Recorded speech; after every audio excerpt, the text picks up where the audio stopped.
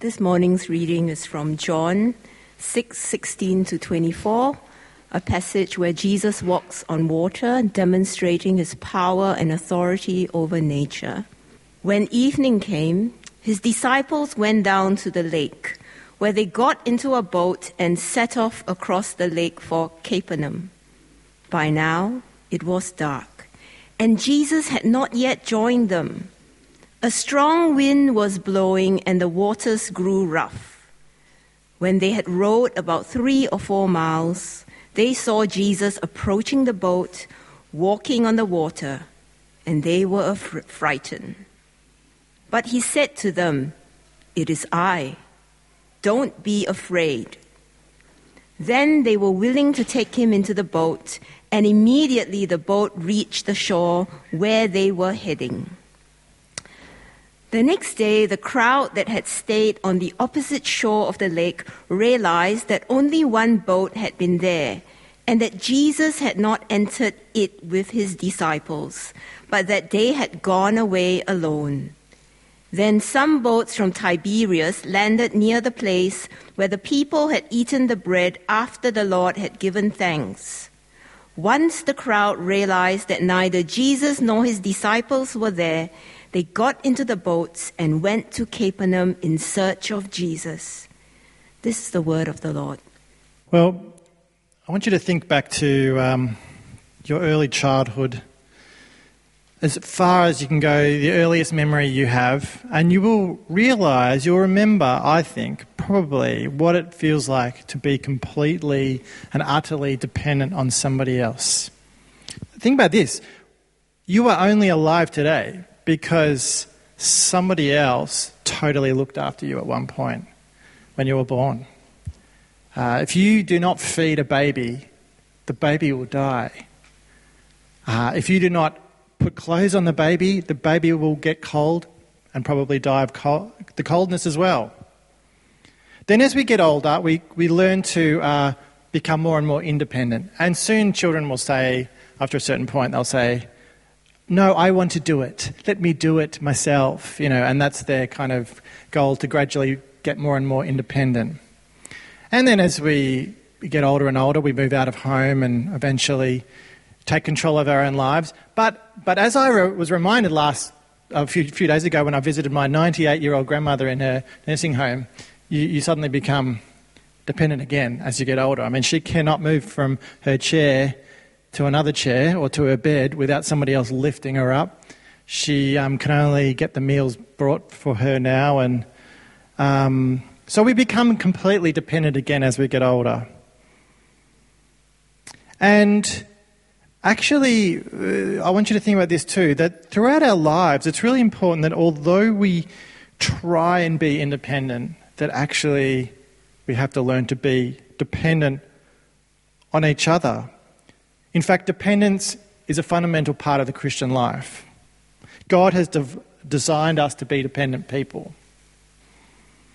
You might be the kind of person who doesn't like to be a burden on others, but this is your pride getting in the way.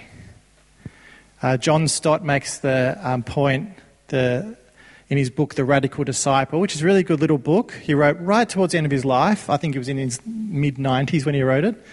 He said that a refusal to be dependent on others is not a mark of maturity, but of immaturity.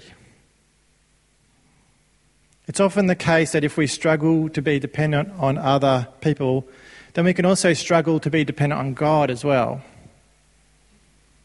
Depending on people, depending on God, it requires humility. And it's often when we are hit with a crisis in our life that we are humbled by this experience. Perhaps it's illness or a relationship breakdown. We lose our job. All of these kind of experiences humble us, and then we become dependent on God and on other people all of a sudden. And some of us in our congregation right now, right this second, are going through personal crises, that sort of sudden jolt to the system. And some of you are doing it in private, I know, and some of you are sharing that with others. And you will know what that is like to suddenly have everything in your life stop and for you to have to fully rely on God because you don't know how else you're going to go forward. Well, if this is you, don't be ashamed, because I think it's a really good thing that God uses these kind of experiences to bring us closer to him, because he actually wants to be close to us. He's using your struggles for good. And as we look at this story of the miracles, plural, there are 2 miracles in the story we just had of Jesus on the Sea of Galilee. I want us to reflect on what it is to depend on Jesus. So let's have a look at this, what this passage says to us. Immediately after Jesus performed the miracle of feeding the 15 to 20,000, as Anthea pointed out, it says 5,000 men, but that didn't count the women and the children there. We know from 3 of the Gospels, Matthew, Mark and John, that the next thing that happened was that the disciples went off and sailed across the Sea of Galilee. And Matthew and Mark tell us that actually Jesus told them to go. He instructed them to sail from, it was the northeast side of the Sea of Galilee to the northwest side of the Sea of Galilee. And if you want to know kind of what we're talking about, go into Google Maps and type Sea of Galilee and it comes up. It's really cool. And you can actually see how enormous. So it's a lake, but one of those lakes that are so enormous that they used to call it a sea. The New Testament says that it was 25 to 30 stadia in length, or it gets translated to 3 to 4 miles or 5 to 6 kilometres. Now, the John version of the story is the shortest of the 3 versions of this story, but nevertheless, it has a lot of interesting details, and I will bring in occasionally some of the Mark and Matthew details. This is one of the most famous of Jesus' miracles, but what does it mean? How do we apply it to our lives? Well, first of all, I want to point out 2 bits of imagery that are quite significant. Firstly, John tells us that it was evening. And in the Gospel of John, darkness represents an image of spiritual ignorance sometimes, or confusion sometimes. Nicodemus came to see Jesus at night because he was scared to admit that he was one of his followers. Mary Magdalene came to the tomb while it was still dark, showing her lack of understanding of what was about to happen. It says in John chapter 20. Peter denied Jesus at night time. And John, of course, tells us that Jesus is the light of the world who does battle with the dark. And those who follow Jesus, John says, are people who love the light. So when John says that evening came and that it was dark, we should at least hold before us this broader theme and its deeper meaning. Ooh, I wonder what's going to happen. I wonder what sort of bigger spiritual truth might be about to be told to us. And the second image that I want to just point out is that the disciples were on the lake. And all through the Bible, water is seen as a symbol of danger, evil and chaos. Think of Jonah at sea. The sea is kind of not only a physically dramatic part of the story, but also symbolic of Jonah's sin. And the only way to calm the sea is for Jonah to repent. Or the sea monster in Psalm 74. There are sea monsters in the Bible. Is that in your book? Is that in your book? So, no, sea monster, that's the second book. Tom's got a book about the cool stuff in the Bible. Sea monsters in Psalm 74, a symbol of evil. In the book of Revelation, the crystal sea, it's an opposite image. The crystal sea is the sea perfectly still, and it's described as being like a crystal because all the chaos and the evil is gone. In John chapter 6, verse 18, it tells us there was a strong wind that night, causing it to be rough on the water. So we should take notice. Oh, what is going on here? The chaos of the water. And it wasn't unusual for the Sea of Galilee to be like this. It's 600 feet below sea level and often had big, rough winds from the tablelands. And it's one of these remarkable things of the Bible that the Bible has a kind of literature that is true on multiple levels. It's historically true, but then it's also true, can be true at a sort of a psychological or even a spiritual level.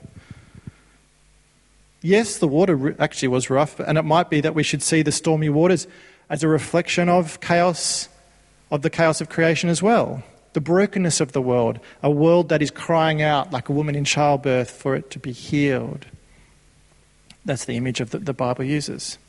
So there they were, out in the water. Now, they would have normally sailed across in a boat, a fishing boat like that, but Matthew and Mark tells us that wind was a headwind, so it was pushing them in the opposite direction. So they had to row 3 or 4 miles, or 5 or 6 kilometres at night against a headwind. This is a fair way. It's like as if they had to take the boat from here to Thornbury, or from here to Richmond, or across to Kew. It's a long way. Now, I often go on the rowing machine as part of my gym routine, and after 1 kilometre you are pretty tired. You can do 2 kilometres, but to do 5 kilometres against a headwind, now there would have been a few of them rowing, but I can guarantee you they would have been pretty wasted. They were exhausted, and they could do with some help. At least the wind could have changed direction, or they could have had a wave push them to shore, but they didn't get any of that. Then they see Jesus approaching, says John. He's approaching the boat on the water, and they were frightened. Why were they frightened? Well, for a start, they're seeing a guy walking on the water, and you will freak out. If you see that, you will freak out. You can go on YouTube and see magicians trying to do it as a magic trick.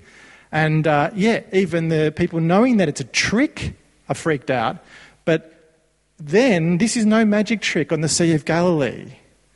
Also, once they realise it's Jesus walking, they're seeing this as a miracle of teleportation. He's gone 5 kilometres. You know, he left them behind. They left him, and he's suddenly there. Matthew and Mark include that they thought that they saw a ghost. And there were beliefs in their culture of ghosts at sea, ghosts of the dead, or they were called night spirits. And those who had died at sea were, the belief was that the ghosts were the worst kind of evil ghosts you could ever have. So maybe they thought that that's what they saw at first, says Matthew and Mark. But then they realise it's Jesus. And so what this is no scary ghost story, but it's what, technically you would call a theophany. And a theophany is where God manifests himself physically to humankind so they can see this is really God. And Jesus does that a few times in the New Testament, but this is one of them where they clearly see him doing something that only a supernatural being can do, walking on the waters when the waters are rough. And usually when human beings experience a theophany, they freak out. So think of Moses at the burning bush. He sort of shields himself. When Isaiah is in the presence of God, he cries out in shame because of his unworthiness. Saul, on the road to Damascus, is struck blind. So it's understandable why the disciples react this way. Jesus is revealing himself as the mighty Son of God, who has power over the physical elements. And the awesomeness of this occasion blows them away. And this is where we now return to our theme of depending on Jesus. Because what we see is, while Jesus is performing this sort of amazing miracle, really the point of what he's wanting to do is he wants to be with them. Jesus wants to be close to his disciples and help them. He's approaching the boat, it says in verse 19. And Jesus calms their fear and says, "It is I." And it's a self-expression. It's a strange self-expression. Most of us will never say that. It is I. But it's actually something we see repeated through the Bible. It makes us think of God, the I am, the God who calls himself I am. You can't help but think of the Exodus story. Jesus is using the same words that God uses on Mount Sinai when speaking to Moses. When Jesus says, "Do not fear," again, he's repeating what God says to Moses when he stands in fear before the burning bush. And the point is, Jesus is revealing who he really is here. He is the Son of God. And this is his awesome display of power. And these references, this language that he's using, the Jewish readers of the Bible, they're thinking of all these stories. And yet by saying, "Do not fear," the disciples realize they can welcome him into the boat. and they were willing to take him in, it says in verse 21.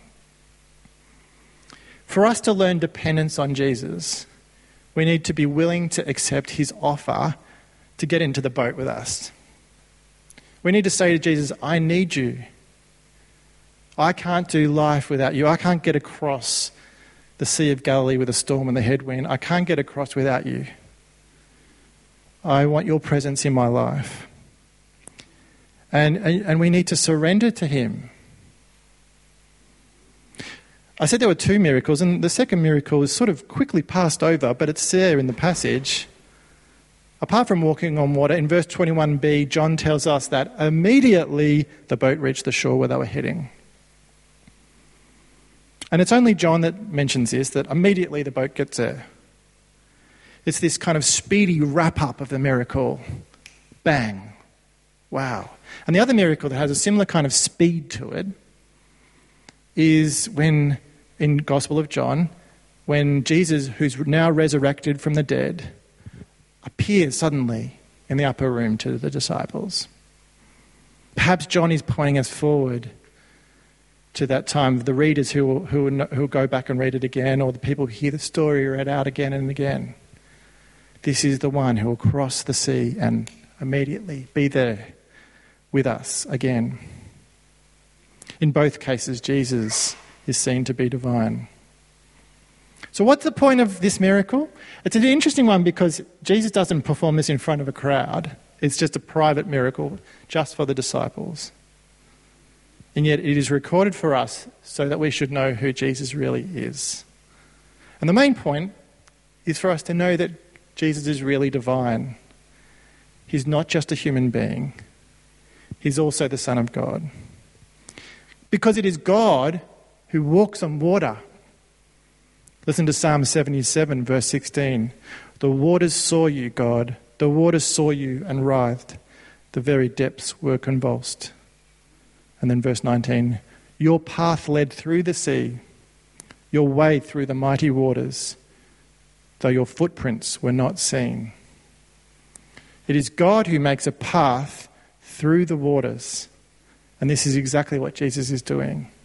He's leading them through the chaos of the stormy sea to their destination. Because even though it is night, they have Jesus, the light of the world, with them. Listen to Psalm 107, verse 28 to 30. Then they cried out to the Lord in their trouble, and he brought them out of their distress. He stilled the storm to a whisper. The waves of the sea were hushed. They were glad when it grew calm, and he guided them to their desired haven. Moses parted the waters, but Jesus walked on the waters. The storm was pushing their boat around, but having Jesus with them meant they were able to get to the shore. Jesus is the Son of God. They can depend on him. And this is why John wrote this gospel, isn't it? So because Jesus is God, he is worthy of our adoration and worship. He is the King of the universe. He is the Lord of Lords. It is appropriate that they were awestruck. They were in the presence of God. On the other hand, they shouldn't be afraid. He wants to be with them because he's Emmanuel, God with us. When Jesus is with them, they will be safe. When Jesus is with them, they will arrive at where they have to go. And as we saw last week, when Jesus is with them, they will not go hungry. And so how do we apply this to our lives? Well, because Jesus is mighty and powerful and approachable, he's someone we can utterly depend on. We can depend on him because he is God. We can trust him because he wants to be with us. He cares about us. He wants to get into the boat and help us. Being dependent on God means facing the reality that you are not in control of your life. And you need humility. And this is something we can cultivate. We don't have to wait for a crisis. We don't have to wait till we're old and invalid. So here's a few simple steps we can take in our Christian walk towards his life of humility and dependence on Jesus. First of all, we can thank God every day. Thank him for the big things and the small things. Thankfulness is a soil in which pride doesn't grow. Thankful people are not self-reliant all the time. They realise that the blessings that they have are gifts from God. Secondly, confessing your sins before God is another way to realise how much you need him. Meditate on your sins and allow yourself to be criticised by God. Regular confession where you hold up a mirror and bare yourself in vulnerability before God will remind you every day that you are not perfect and that you need God's forgiveness and strength to live in a way that's pleasing to him. Thirdly, you can be prepared for humiliations. So this will come your way. It will. If it hasn't already, it will eventually. You will be humiliated, and that's part of life. Face reality and know that it's a good thing, that God's going to use it. There will come a point where you get sick in a way that you do not like. You will experience failure.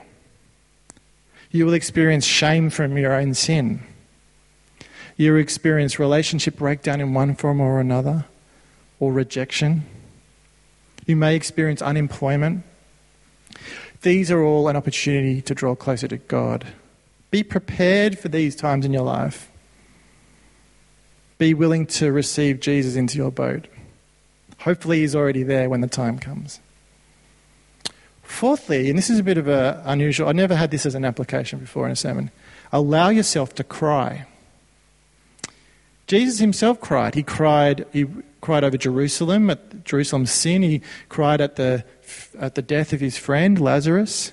It is good to cry and let it out because it's a form of saying, I can't do it on my own. I need Jesus. I need other people as well. And it's at these times that I find prayer comforting after crying. I feel God's presence close to me.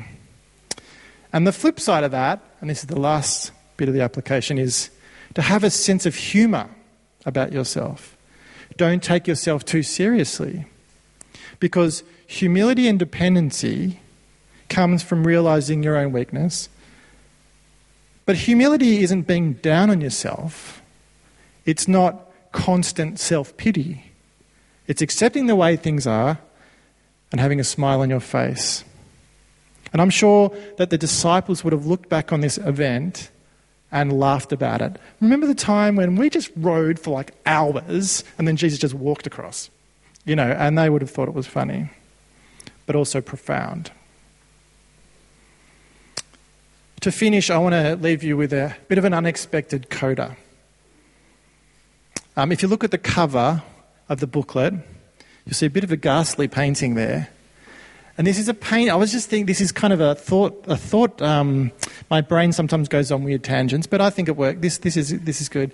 What you see is a painting depicting an image from Greek mythology of the river Styx, S-T-Y-X. The Styx River in Greek mythology connects the earth with the underworld of the dead. And there we see on the cover the book of Charon, C-H-A-R-O-N, carrying the dead down the river, never to return. And it's depicted in the Divine Comedy, in Dante's Divine Comedy, and it's also depicted in Milton's Paradise Lost. Dante said the Styx River is where the wrathful and sullen are punished by being drowned in the muddy waters for eternity, with the wrathful fighting each other. Pretty grim sort of stuff. And so the reason why in ancient times, you might have seen this in plays or movies or books or something, in ancient times they put a coin on the tongue of a dead body is so they could pay the fare on the ferry to cross the river. Well, the miracle of the cross is that Jesus crossed over the river of death. He effectively walked on the Styx River.